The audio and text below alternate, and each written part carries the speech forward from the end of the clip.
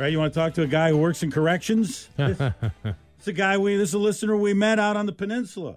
Brian is joining us from Port Angeles this morning, and Brian's going to get hooked up with the Rockfish Grill next time he swings through Anacortes. Is Brian, by chance, the guy that is in control of the canine dogs at the prison?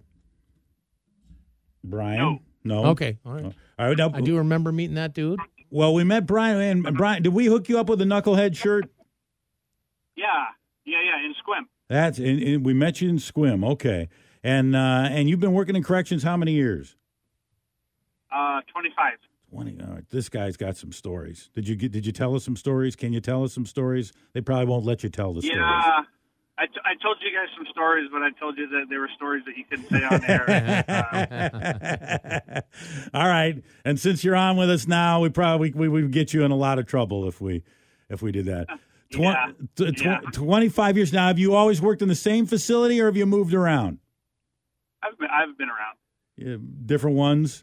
Do they encourage that, by the way? Do they, after a while, is it for mental health reasons or just for, I don't know, safety reasons? Is it good to kind of move from one facility to another?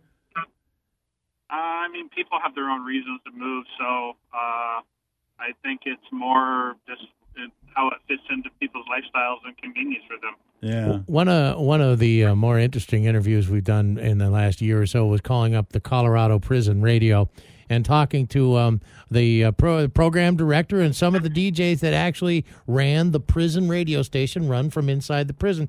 What is one of the more interesting programs that the prisoners have access to where you work? Well, they used to have a program out at the local prison here back in the maybe back when I first started back 25 years ago. They used to, when people used to call an 800 number to call the state park service. Yeah. And they had no idea that they were talking to inmates. Oh, no. They had inmates. I haven't been to the park in 37 years myself, but I remember they had some nice parking spots and nice little beach place with a place you can grill some stuff, but I haven't been there in a long time. Might be grown over by now. Which park do you recommend, Ace? It turned into an issue where you got inmates on the phone trying to hook up with ladies that are calling. Well, yes. Who didn't think you want to get that through? tent rocked? You do. Who didn't think this thing through? Yeah. Yeah, the park I'm at right now has got a fence all the way around it. And some razor wire. So were the inmates like in a conference room answering a bank of phones, or how did it work? No, it was kind of back in the correctional industries area, and they took that away and put something else back there, and now they they make chairs and whatever other type of items that they're doing in the correctional industry. It's changed over the years. Is the phone one of the most common items that you guys, take out of a cell that somebody's brought in? And they're floating around, but not the most common, no.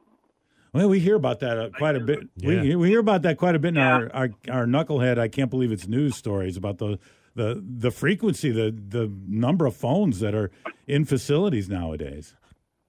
Yeah. What are the ways that people are, have you seen people trying to smuggle in stuff with drones and stuff? We have drone stories all the time. Have you encountered that? Some of the facilities, like you got the WCC facility in Shelton, but their facility is like right next door to an airport, and that happens. They got drones flying over the yard and dropping things out there. I've heard stories there. Yeah, Brad, if I'm an inmate who's planning on an escape, I think I want to go to a facility that's right next to an airport. Yeah, get me into that one. What have you been doing with your time, Eddie? Learning to fly planes? Yeah.